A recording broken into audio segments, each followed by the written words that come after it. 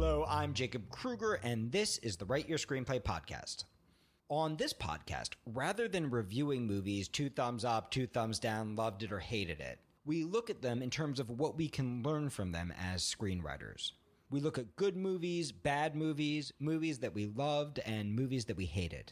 This podcast is offered absolutely free and with no outside advertising. So if you like what you hear, please help us reach our goal of 10,000 listeners by subscribing to us on iTunes and writing us a review.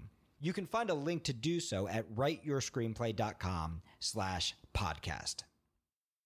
So this week I'm here with Sebastian Stan, and a lot of you have probably seen Tonya and Sebastian's performance in that piece. And we're going to have a kind of interesting conversation with Sebastian because we're going to look at this from the perspective of an actor and also from the perspective of a writer and think about something that I think is important to a lot of writers, which is understanding how an actor approaches your role, understanding how a script develops, beyond the point where you've sold it, but into the production side and how a script evolves. Oh, yeah. And also understanding what you look for in a script and how you know when that's the role that I want to play. So I wanted to just start off by asking you a little bit about when you first read Stephen's script.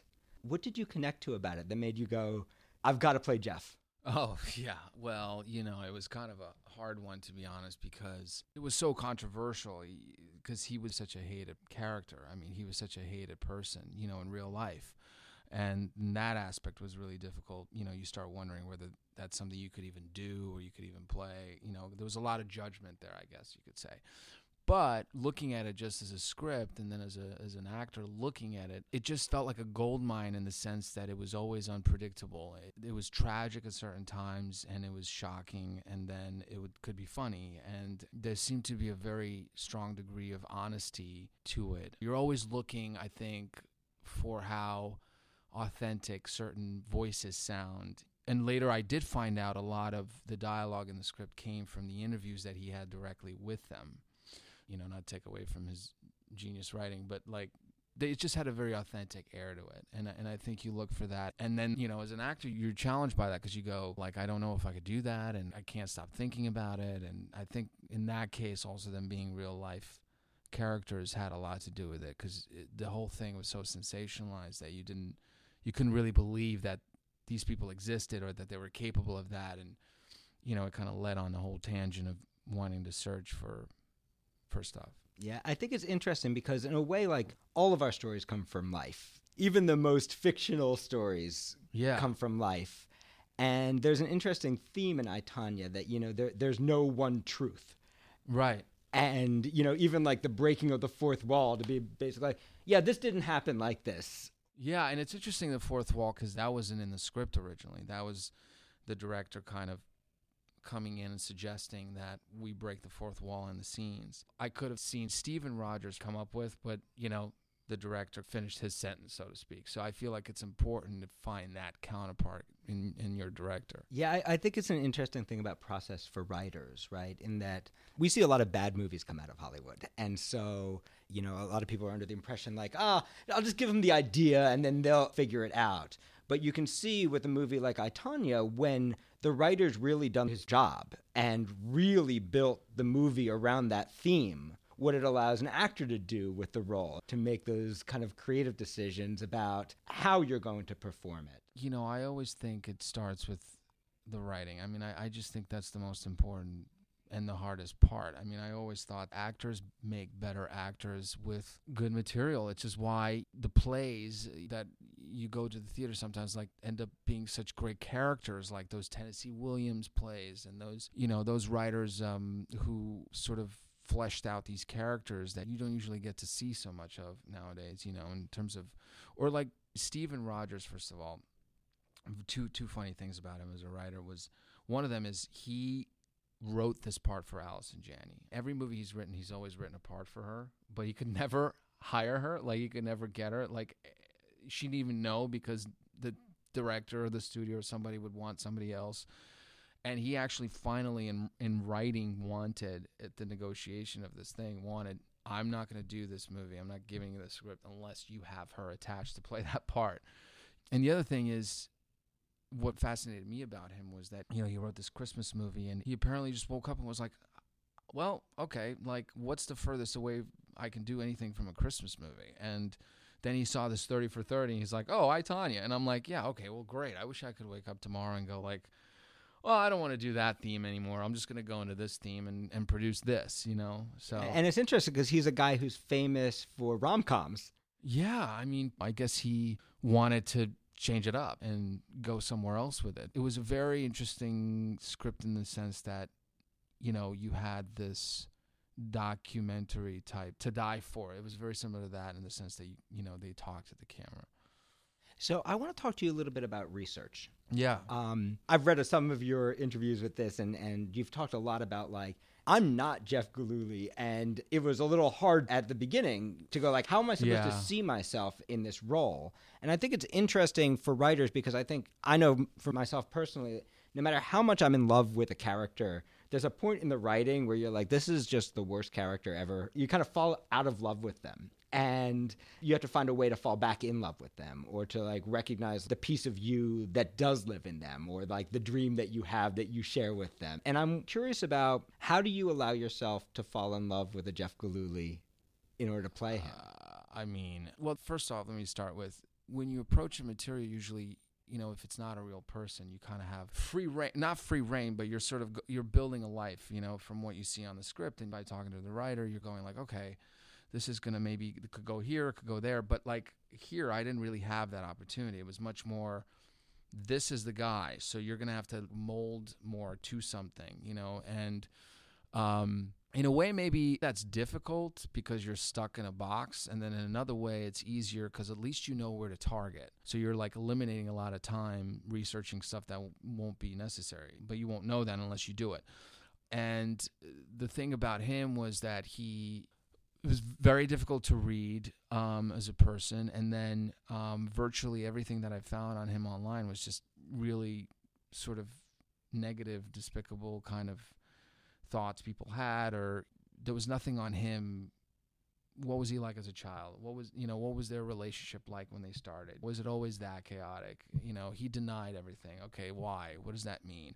What's he like now, at 50? So it was kind of a big question mark, except for these videos where I would see him make these terrible faces, uncomfortable, like walking through as he's getting arrested. But again, even when you have a real person, there's a tremendous responsibility you feel with that, no matter what kind of person it is. Like, you're always having to go back to the script. Because as an actor, that's like your job. That's your map, and what's in the script is what you got to follow. I mean, in terms of finding something about him, it was, in a weird way, I had to come around and try to land. And this was in the script also, this idea that they were this Sid and Nancy kind of crazy couple, and then Margot and I together basically built on that and tried to piece it in terms of, okay, well, was it always like this? Was there a good part of it at some point? Was there a time when they were okay or not? How did it get to this? Was it because she got more famous? Did he get more scared? Like, understanding it like a really unconventional, toxic, terrifying love story in a way kind of opened me up to sort of something with him that was a little bit more understandable. Well, one of the things that I loved about your performance was that, for me, you really humanized a person that is hard to humanize. And I think this is interesting as a writer as well, because, oftentimes in your first draft, your character feels like a little bit of a cartoon, or you're like, I got this one aspect of them, but I'm missing, the full life that lives underneath there. So I always think of an actor as like doing a rewrite on my script, but in a good way, in the same way that I would do a rewrite on my script, is to go, okay, like, what's this really about?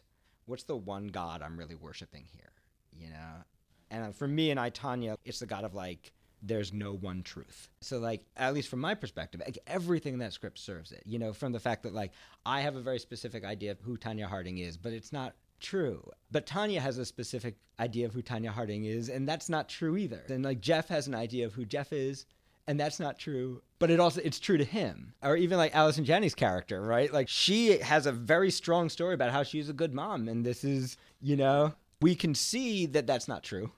And then, the whole movie kind of builds to Tonya basically saying all the truth is bullshit. So for me, that's the next rewrite, is going like, how does everything start to serve that one God?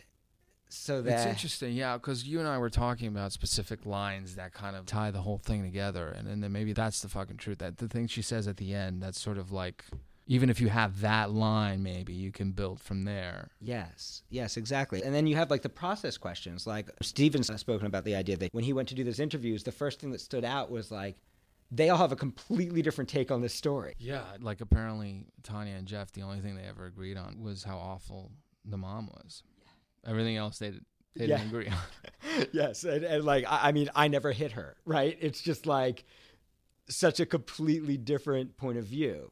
And so I feel like there's a rewrite that happens then, and then there's a rewrite when your creative team comes on board. Yeah, I think the only thing that always I feel like is so heartbreaking is there was a lot more there on the script that didn't make it. And I think that's what ends up happening is like, I'm always fascinated about the process in the editing room, because there might be things that you love that you don't need, or that take you away from the momentum of things, you know, and that I think would be really difficult, you know. Yeah, for me, that's the final rewrite, is what happens in the editing room. Yeah. I would actually say there's probably another rewrite, which is just like in the actual performance.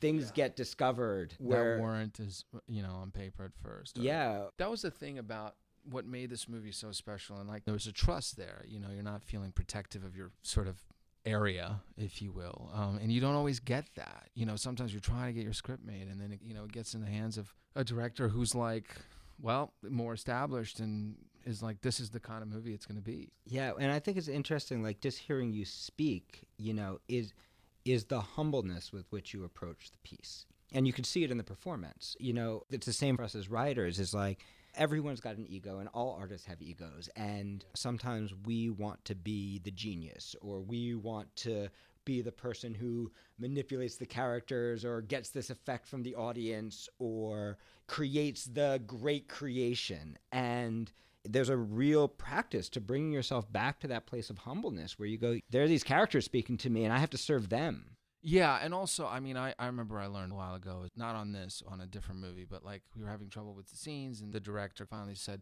look, all right, why don't we just do it once the way it's written? So we have it, so we understand, so we see it, so we try it, and then we can go from there and see if there's what we need to change or not change or whatever, but let's just do it and hear it the way it is. Because sometimes it's so easy to read something in your head and go to conclusions, and then you haven't even tried it, so... what's the, Yeah, and I think that's such an interesting thing for process, right? Is like to think, whether you're a writer or an actor or a director, in writing we think of like, I'm just going to write exactly what I see, even if I don't know if it's going to work. Or I have this idea that came to me in a dream, and I'm afraid I can't write it, or I'm afraid it doesn't make sense, or it doesn't fit my plan. And it's like surrendering to the fact that like there's like a part of you that knows better. I don't know how it is on that level as much as, because, as actors, you kind of come in and, like I said, the material can elevate you. Or you can elevate the material, too, I think it's both. I think it's fair to say, like... It is both. You give that Jeff Gillooly role to another actor, and you don't get the same movie. And I'm not saying that just to be complimentary. Like, yeah, everybody that's really does it true. differently. Yeah, no, and I appreciate that. I always think the biggest thing I ever learned, and I feel like everybody should, whether they're writers, directors, actors, whatever, it's like we should all learn script analysis. That's one thing that really helped me out, is just breaking down a script and learning moments. And I feel like the class I took with you, which I found to be very helpful, was because we broke everything down, and that's going to help you no matter what you decide to do. I just think, sure, like in my head, it'd be nice one day to branch into the other aspects of filmmaking, because you find out you have more to say, or you want to try. You should do it. Everybody should. I mean, I'm sure you probably tell certain writers take acting classes. I actually do. I think. Do you say that? I think you have to. I think as an actor, you're served by learning about writing, because I think they're the same job. I just think they're the opposite side of the page.